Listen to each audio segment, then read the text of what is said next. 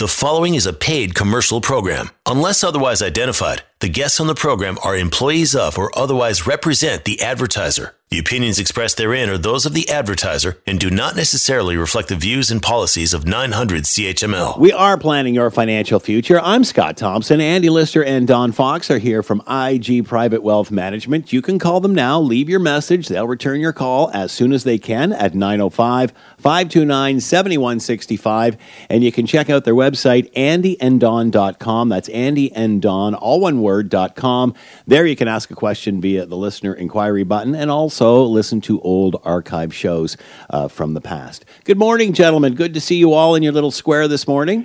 Good morning, Scott. Good morning, Don. Good morning, Andy.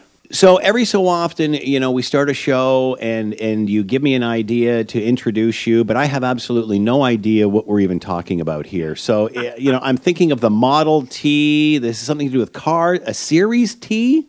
Is this a new Tesla?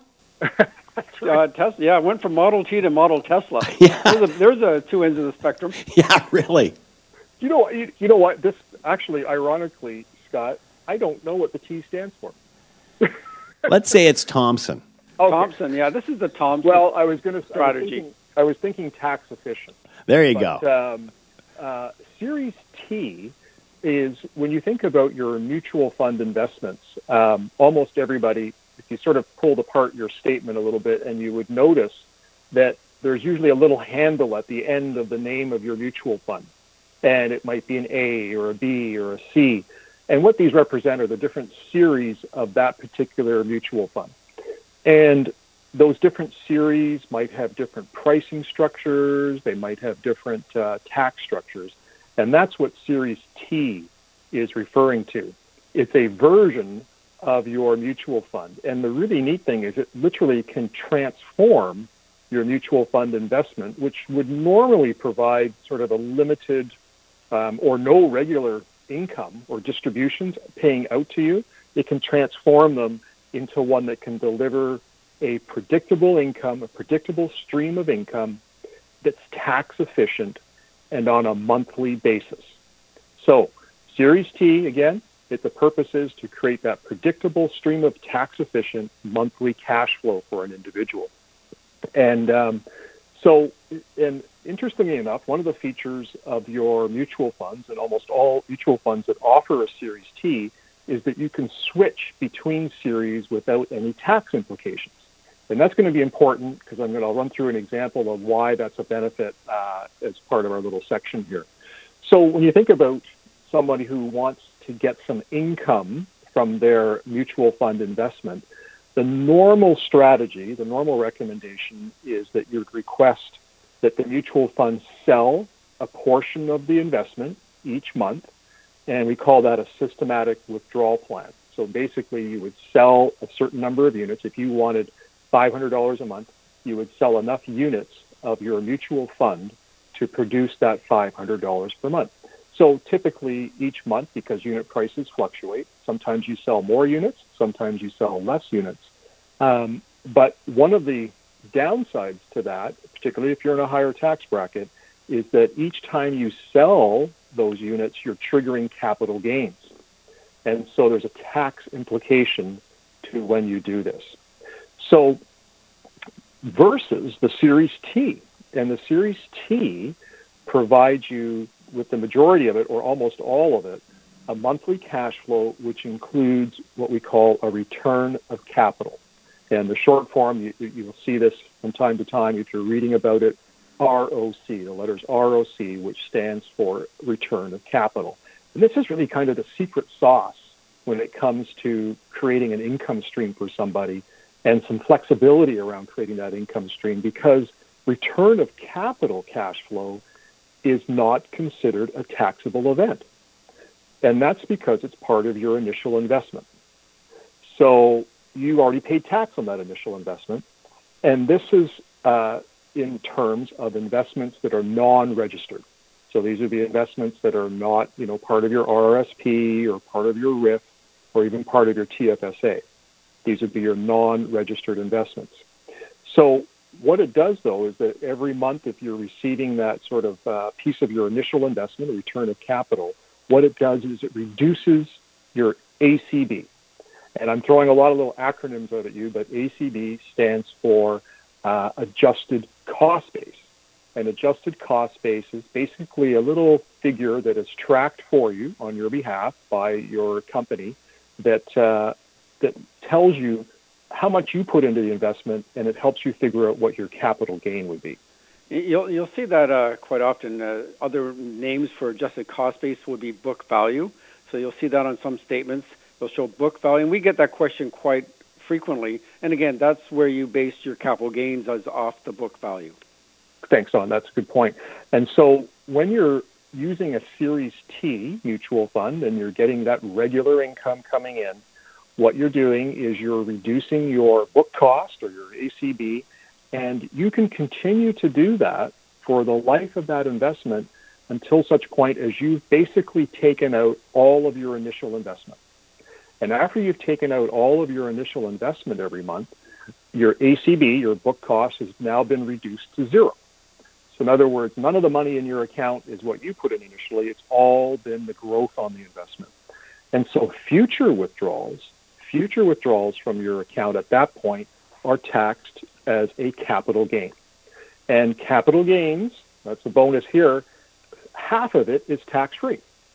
So again, it's another way of creating a very, very tax-efficient cash flow for yourself.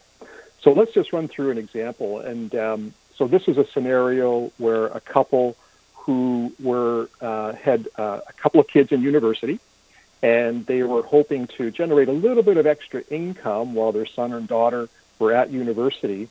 And so if you had $100,000 in a non-registered investment, and maybe there's a capital gain on it already, you're concerned about cashing it in, you could switch that investment to a Series T, no tax implications to do that. And the Series T investments usually have a payout schedule. How much can you get from this investment on a regular monthly basis? Let's assume it's 6%. So in this case, $500 a month. So the opportunity here would be you could switch your investment over to a Series T, get $500 a month, and you have the flexibility to turn it on and off. So it's a tax-free income stream. And let's say you want that for the 8 months while your students or your kids are at school, and then you want to turn it off in the summer. So you can switch it back to your regular series at that point and stop that monthly cash flow and then resume it back again in the fall. So lots of flexibility around that. And just to give an idea of what that does in terms of tax purposes, let's say we had that $100,000 and we put it in it was a 5-year plan where we had it in a Series T, and it's giving you $500 a month. And let's say we weren't stopping it, and we just did that for the entire 5 years.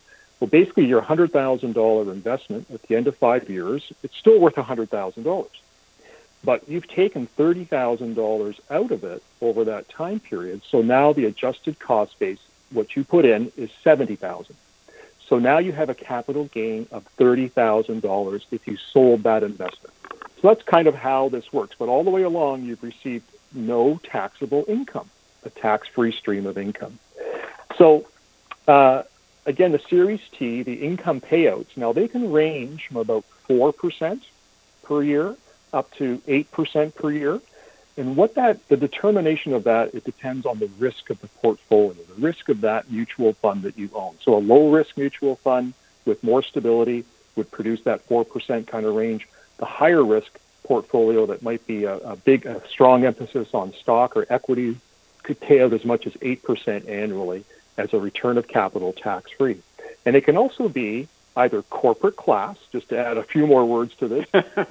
It could be corporate class, and the benefit of that is it's super efficient. This is the super secret sauce where you get 100% return of capital and really no tax implications. Or it could be a regular mutual fund we call a unit trust, which you're getting a mix of interest, dividends, capital gains, and return of capital each month. So who's this for? Well, somebody who wants steady cash flow. You're looking for a tax-efficient cash flow, or maybe you currently have investments that have a big unrealized capital gain. You've had something that's growing, a mutual fund that's growing in value, and now you can switch that investment into a T series without tax consequences. And that would be way more efficient than doing the regular sort of systematic withdrawal plan where you cash in units every month. You can customize your cash flow. And so the way we do that is we can divide your portfolio between Series T and non-Series T so that we can adjust up or down. And this is also a great benefit is that if you have old age security clawbacks, this is a really efficient way to reduce those old age security clawbacks. Less tax owing means that you're going to have more capital, more retirement capital that's going to last longer as well. So the final thing I want, sorry, go ahead, Don. So one thing you did mention though is the idea of moving funds that were not in T into a T series. And I just if you could elaborate on that, because I don't know if a lot of listeners would know what that's about. So if you have an existing fund, you can, and that fund offers a Series T version of it, you can switch between those series without any tax implications. And so that's the key there. You're not triggering a capital gain. It simply allows you to move to that type of series, making it very tax efficient and doing exactly what you're talking about. Exactly. So these distributions that you get, 4%, 5%, 6%, 7%, 8%, they are reviewed annually. And I know we're going to have a quick break here, but I want to talk about, are they sustainable and what are the principles behind setting that rate of payout when we come back. We're talking about Series T, or T-Series. We are planning your financial future. I'm Scott Thompson. Andy Lister and Don Fox are here from IG Private Wealth Management. Call them now. Leave a message. They'll get back to you promptly. 905-529-7165. And check out the website at andyanddon.com. Going to take a quick break here. We're coming right back. You are listening to a paid commercial program. Unless otherwise identified, the guests on the program are employees of or otherwise represent the advertiser. The opinions expressed therein are those of the advertiser and do not necessarily reflect the views and policies of 900 CHML. We are planning your financial future. I'm Scott Thompson. Andy Lister and Don Fox are here from IG Private Wealth Management. You can call them now. Leave a message at 905-529-7165 and check out their website at andyanddon.com. We're going to talk about 1 year and 3 classic mistakes, but first, Andy, you wanted to finish up with Series T. Yeah, Series T, I just was mentioning how Series T, the distributions that you get, those payouts, as I say, they range from 4% for a conservative portfolio up to typically 8% for a more aggressive portfolio. And so that's a pretty good payout. You think if I said to you, I can give you 8% per year, tax-free, that sounds pretty enticing. But those distributions of how much you get paid it's reviewed each year. So typically your payment won't change throughout the year unless there was some really extraordinary event. But typically your payment will stay the same throughout the year, each month. And it's the payout is based on the number of units or the number of shares that you own in that Series T. So this is one thing to be aware of. If you redeem some money out of your account, if you took, $10,000 out of your investment, you have now fewer shares, fewer units in your investment, so your monthly Series T payout would be reduced proportionately, okay? So typically you kind of want to leave this little number to continue and work through itself and not take anything out of this piece of your retirement income stream. And of course, it electronically goes right into your bank account, which is great. But the payout principles, what's going on behind the scene is that there's 3 main factors. First thing they want is the unit price sustainability. And what they mean by that is if you put $100,000 in, the goal is 5 years from now, it's still worth $100,000. You haven't lost anything. It hasn't gone down in value. It could even go up in value. That would be the ideal scenario. The second major principle is income stability. They don't want to change these payouts so that you can rely on this steady, predictable cash flow. And the third thing that we look at is what we call the competitive environment. What are other companies doing and making sure that those payouts are competitive? Now, when it comes to price sustainability, unit price sustainability, in other words, can we keep your capital to sustain that throughout the time period? We take a 20-year approach where we look at 26 different economic scenarios to understand what could be the outcomes, worst case, best case scenarios over that cycle to make sure that unit price can be sustained. And so over the last decade or so that we've been using Series T, I know Don and I, I've seen where the income payouts have gone up slightly over time, and I've seen some years where we have a really bad market correction or something like that, where they've had to trim them back a little bit. So we always hold a little bit in reserve so that we can adjust those switches, like moving money between the series, and that's a non-taxable event, as I mentioned, and that allows you to maintain the regular cash flow. So Series T, what a great tool to create predictable long-term income stream for yourself that is so tax efficient. It's the secret sauce. It is. Anyway, and I have to admit, Andy, this is something we deal with our clients where they're non-registered funds for helping their retirement so often. The best part about Series T I like is that you're getting this tax-free income, and it allows people to pull money out of their RSPs without trying to keep them under that old age security clawback level. So you're still getting all this cash flow coming in from all your investments, and you're still getting your old age security. And later on, I'm going to be talking about how to handle that big tax bomb. I think everybody thinks it sounds too good to be true. Something must be wrong. But it's an excellent strategy. We've been employing it for a long time now, so it's worth discussing with your financial planner. Absolutely. And if you have a non-registered portfolio and you are not in Series T, there's a good reason you should probably have a second set of eyes looking at your overall plan. I agree. But on the next topic, 1 year, 3 classic mistakes.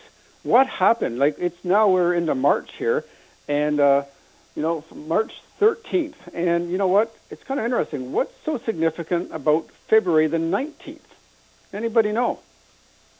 February 19th. When I remember market high. That was. Oh. What were you going to say, Scott? That's when I remembered Valentine's Day that I'd missed. While you're in the doghouse. Yeah. Why am I here? Wilting flowers. Yes. But February 19th, everything. You think back a year from now, what an insane year we've just gone through. And if you were looking at your statement, February the 19th, that was, as Andy mentioned, the absolute market high until the pandemic hit. And everything was great at that time, and we didn't know. It's kind of like, you're on the Titanic, you're having a nice dance to the band, and not knowing you're about to be hitting an iceberg in the very near future. And in this case, you didn't sink to the bottom, but you did drop 34% in the next 33 days. Insane. But what it really did, it showed us that it was a very instructive year.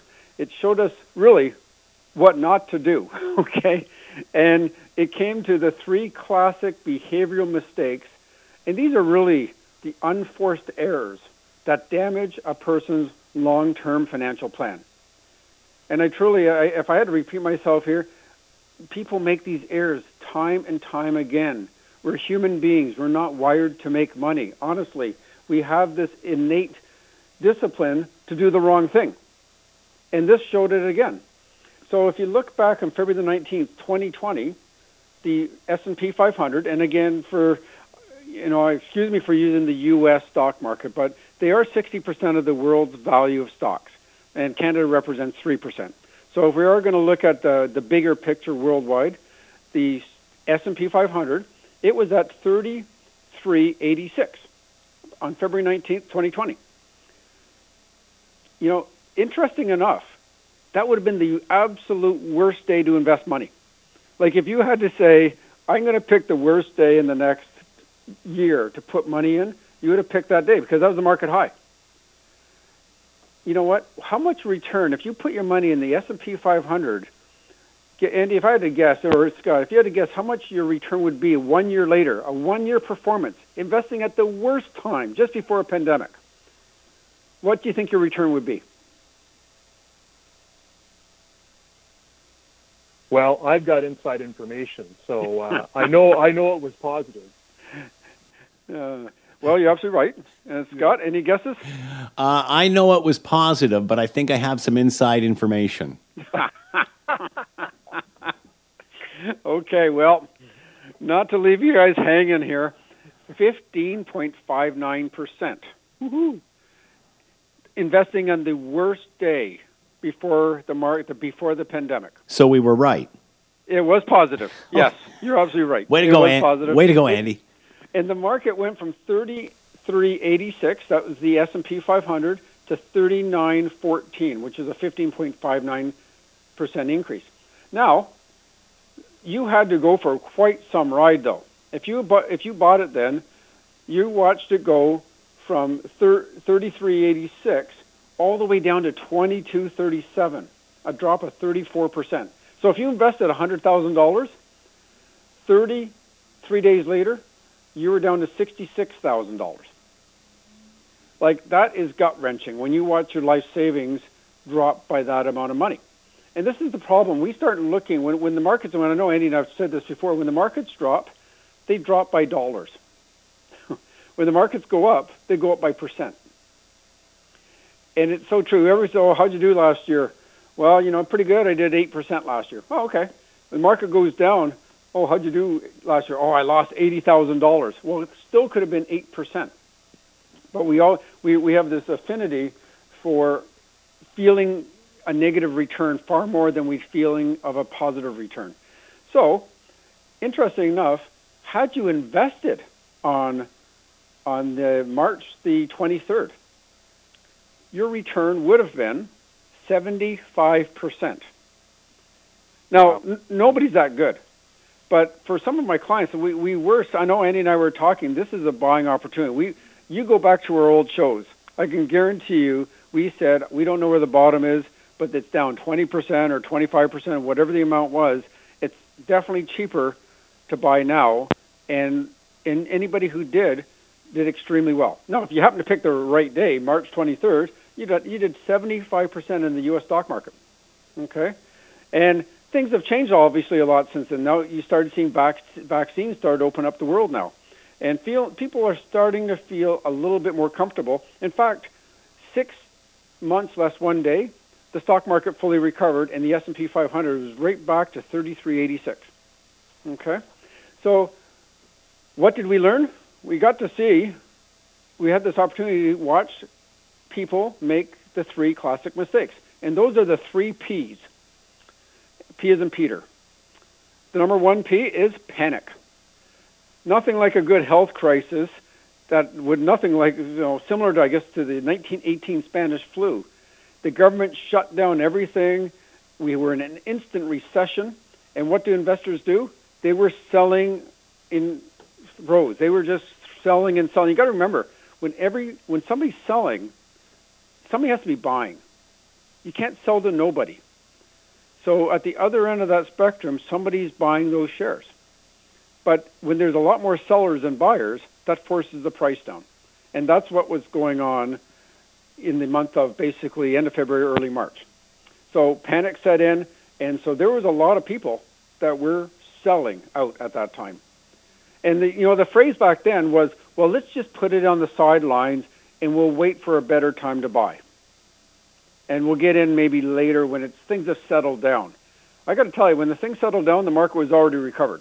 In fact, people still don't feel good about it. There's still a ton of money sitting on the sidelines. And those people that sold, they are still waiting for it to go.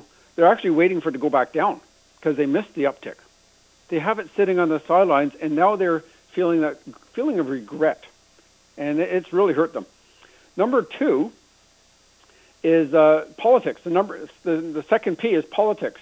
Well, I know we're Canadian here, but boy, I don't know about you, but how could you not hear about the U.S. politics? Okay, there is politics on every. In fact, probably Trudeau's best friend might have been the fact of all the U.S. politics going on because it took everything to the U.S. Distraction. We didn't even know what was going on in our own country. And then, so then people were saying, well, I want to wait till after the U.S. election because there was so much bipartisan. It even, as we know, got violent on January the 6th. And there was predictions by Trump, for sure, was predicting the stock market was going to take a massive tumble, and he was predicting the demise of the stock market if the Democrats got in. Well, thankfully, the market doesn't really care about the politics, and it looks at the value of companies. And you have to remember, when you are buying a stock, you are buying a stock that is trying to increase its value. Coca-Cola or Pepsi, to use soft drinks, or Apple or Microsoft, they're always trying to increase the value. So they don't really care which politician's in. They're trying to say, how do we maximize our business for the long haul? So that was the second P. And finally, the third P was performance chasing. And really, it was kind of interesting. Last year, only a handful of stocks were doing great. And it turned out those were a lot of tech stocks, the stay-at-home stocks. So what this did is people that looked at the market, that left them rationalizing why they were out of the market. If they had sold, they're saying, well, you know what, it's only the tech area doing great. I'm going to stay out of the market. And they watched the market continue to rise. So that was their rationalization for staying out of the market. And funny enough, they would be down, if they sold at the bottom, they'd be down 34%. It would take, if they put that money in a 2% account, and by the way, there's no such thing as a 2% account right now. Nothing's paying 2%. It would take 21 years to recover that mistake. 21 years at 2% a year to recover that 34% mistake. So then other people, what they did, they're getting a little FOMO, and they started buying in, and they wanted to get into those hot stocks. So they wanted to go into that growth sector in the S&P 500, and again, the Teslas, the Amazons, the Peloton, DocuSign. There's a bunch of these tech stocks that were doing amazing. I can tell you one thing. In the past 36 years in professional investing, I personally can find no better way to assure a substandard performance than buying the hottest stocks of the last 6 months. Never fails. If you want to have a worse performance, buy what did well last year and did great last year, and that will make sure you don't do well next year. So how do we avoid these 3 Ps? You need to have a goal-focused long-term plan. We always talk, Andy and I talk every week about this, having a long-term, goal-focused plan. Invest in a plan-driven, well-diversified equity portfolio, okay? So when you're investing into a very diversified portfolio, by the way, diversification, I know I've said this before, you'll never make a killing, but you'll never get killed. And so when you're investing and you have this sight that it is plan-driven, you're going to have the peace of mind that you're going to do well, you're going to accomplish your goals. You won't have the fear that you have to keep working longer to retire, and you also won't have the fear that you're going to run out of money at retirement. And really, at the end of the day, those are the 2 biggest objectives that Andy and I always look after. And you both often said, by the time you realize something is hot, it's not. The opportunity's gone. Absolutely. We are planning your financial future. I'm Scott Thompson. Andy Lister and Don Fox are here from IG Private Wealth Management. Call them now. Leave a message. They'll get back to you at 905-529-7165.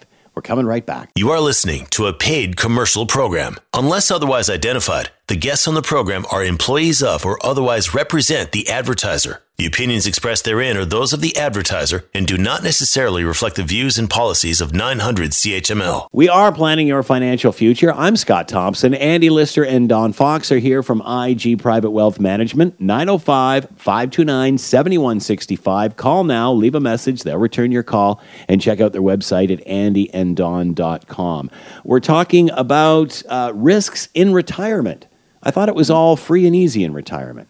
That's right. Sleeping well. Yeah. No issues at all. Don says that my honey-do list will be done like in 3 months, and then I'll have nothing to do. It should be a short list. We've had a year to get it done. Yeah, really. Just wait, I'm going to throw some stress into your little retired dream there. Go for it. No, I think, when we think about the phases of our financial life, the first phase, of course, that the majority we spend is in the accumulation phase. In the accumulation phase, as you build up your assets heading towards your retirement age, during the accumulation phase, time works for you, and volatility has very little impact. And then you hit retirement age. And now you're into the second phase of your financial life, which we call the distribution phase or the decumulation phase. And in this period, time works against you, and certainly volatility can work against you as well. And the main retirement risks that Don and I review in someone's retirement plan is inflation risk, market risk, longevity risk, and healthcare risk. And so when you think about, I just want to focus a little bit on market risk because we've been talking about that today. And with market risk, one of the biggest concerns is having poor performance early on in your retirement phase. And as you want to take income and spend more and travel more during that early phase of your retirement, poor performance can really have an impact on that. And most of us, the problem is that when Don and I see other plans out there, is that most plans are sort of living in the world of averages. And what I mean by that is that you'll see a projection, let's say at $100,000 nest egg, and it's going to average, in quotations, 5% rate of return. So therefore, you're going to take $600 a month. And if you did that and you just looked at that over time, it would basically last from age 65 to age 89. Pretty straight line, no issues at all. So you're thinking, that's not bad. I make it almost to 90 and I still have money left over. But the reality is, when you think about, when we've talked about this before, the sequence of returns, you really never get 5% each year, right? You get different returns each year. Sometimes you get, just had an example, you might get 5% one year. The next year, let's say it goes down, it's minus 15, and then followed by a bounce back plus 25. You still average 5% over those 3 years, but it's a much different story than it is this sort of straight line assumption. And so if we throw that sequence of return into play, the reality is that you could run out as early as 83. And if we reverse it, so in other words, you start off with 5%, then you get 25%, and then minus 15 in your third year, you still end up with 5% rate of return overall, and that would last to 87. But in both cases, neither of them last till 89. And that's because of volatility. And as you redeem money from your investments, it is critical to have a great plan in place. So how do you protect that nest egg? Don kind of alluded to it in the last section, but I'm just going to run through them, and it's worth repeating. Number one, strategy, have a plan and stick to it. And number two is having that proper diversification. As Don said, you won't make a killing, but you won't get killed. Strategy number three, invest for the long term. And I was looking at a chart recently, the growth of $10,000 from 1956 to 2020. And the average in the Toronto stock market was just under 9%, 8.9% since 1956. But during that time period, there was 25 different times where the market dropped by over 10%, and that's considered a correction. The longest one lasted a little over a year back in 2000. It lasted 13 months. 2014. September 2014 lasted 16 months. The second longest was September. And the biggest drop was in 2008, the financial crisis, where it dropped 43%. And finally, I think the step 4 and 5, determine what your retirement income withdrawal strategy is going to be. We talked a little bit about that, T-series, etc., some different options there. And strategy number 5 is take professional advice. And this is where I sort of get stumped, because I think listeners or people think that it's too costly, or it's I don't have enough money. And I just want to make a shout out to people listening. Getting a second opinion, it costs you nothing, and you will be shocked to find out that you actually may be able to save money by working with a financial planner, Don or myself. Get that second opinion, find out what your options are, and don't be worried that it's going to be too costly or that you don't have enough money. And that cost is interesting. First of all, get that second opinion from a CFP, but secondly, that cost, the mistakes people make, on average, works out to about 3 to 4% per year because of behavioral costs. So, yeah, that second opinion will definitely save you more money. That is planning your financial future. Andy Lister, Don Fox are here from IG Private Wealth Management. I'm Scott Thompson. We're going to take a quick break here. We're coming right back. You are listening to a paid commercial program. Unless otherwise identified, the guests on the program are employees of or otherwise represent the advertiser. The opinions expressed therein are those of the advertiser and do not necessarily reflect the views and policies of 900 CHML. We are planning your financial future. I'm Scott Thompson. Andy Lister and Don Fox are here from IG Private Wealth Management, 905-529-7165. leave a message. They'll get back to you as soon as they can. We're gonna be talking about handling the tax bomb after death, but we were speaking off air about the value of advice and what it can cost you. You want to touch on that?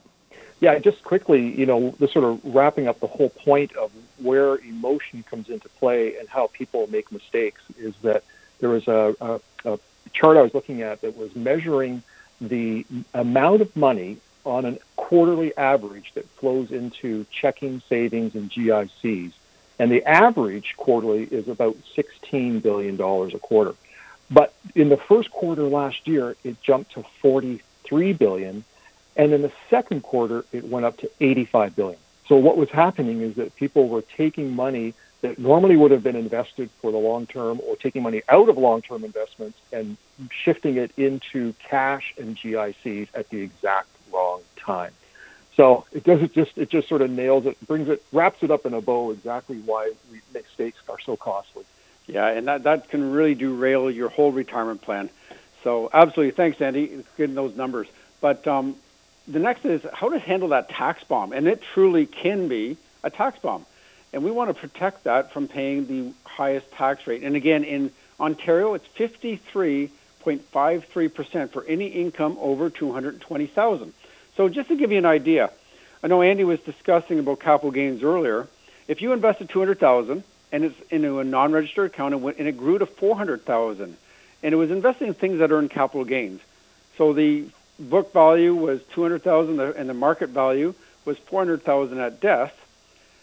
Basically, at death, everything is deemed to be sold, and that's the taxation word for selling it all is called deemed. Okay, and basically, you have a capital gain of $200,000 because you made $200,000 profit. As Andy mentioned, 50% is taxable. So now, on that $400,000 in total, you end up paying $53,530 in tax. Now that sounds bad. But you wish you had all your money in things that had that, because if it was RSPs, every dollar would be taxed at that. So if you had $400,000 in registered assets, so RSPs or RIFs, then you literally would have 53.5% of that would go to the government. So that would be $214,000 would go to the government. And this is the thing that we've talked about forever, is trying to make sure people do a good job in using the tax brackets to their advantage. And if you were saving tax, say 10 years ago when you were 70 years old in an RSP at 20%, and then you died at 80 and you paid 53%, I can tell you, you didn't win that game. The government won that one. And so it's so important to make sure you do the right things and have a very tax-planned situation so that you can create an income during retirement to avoid that 53.53%. And it's not death tax, that is income tax. But it just seems strange. You're working away all your life, and your highest income in your whole life, you're not even around to enjoy it. You died, and that's your highest income. And it's just the way it is. So, first of all, RIFs are taxed and RSPs are taxed at the highest bracket. Now, the best investment you can have would be a tax-free savings account. And this is why, and again, we've always called them tax-free investment accounts because they can be invested in anything. But if you and your spouse had $100,000 each, the nice thing is it can be rolled right over to the other spouse. And then it goes to the kids tax-free. It even avoids probate if they're direct beneficiaries. But you do need to have it. You need to have it done properly and make sure that the beneficiary on the TFSA is your spouse. And I'll get to that in just a second here. But first of all, the nice thing about if you are married, all your non-registered investments, they get to go to the joint owner through a spousal rollover. So you don't have to pay that tax on the first go-around. On TFSAs, in RIFs, same thing. They get to go to your spouse without a tax event. Now, the tax-free savings account, one important part of this is you do not want your spouse to be the beneficiary. You want to have your spouse as a successor holder. Because the difference is, and actually I don't even know why they even allow to have a spouse as a beneficiary, because in the time where the one person dies and the spouse gets the money into his or her TFSA, that all the growth is taxable. But if you're the successor holder, all the growth continues on to the the surviving spouse. It's literally they take over the TFSA. So important to try to get your income while you're alive to about $80,000 a year. This allows you have a very good income, and that's $80,000 per spouse, and you get your full old age security because none of it's clawed back. And by doing this, you're avoiding the tax man. And if all this is done properly, and you still are paying 53.53% at death, I got to say congratulations. You've grown a lot of money. And bombs away. We have been planning your financial future. I'm Scott Thompson. Andy Lister and Don Fox have been here from IG Private Wealth Management. You can call them now and leave a message at 905-529-7165. They will get back to you. And check out the website at andyanddon.com. There you can listen to old shows as well as ask a question via the listener inquiry button. Thank you, gentlemen. Great week. We'll chat next week. Fantastic. Thanks, guys. The preceding was a paid commercial program. Unless otherwise identified, the guests on the program are employees of or otherwise represent the advertiser. The opinions expressed therein are those of the advertiser and do not necessarily reflect the views and policies of 900 CHML.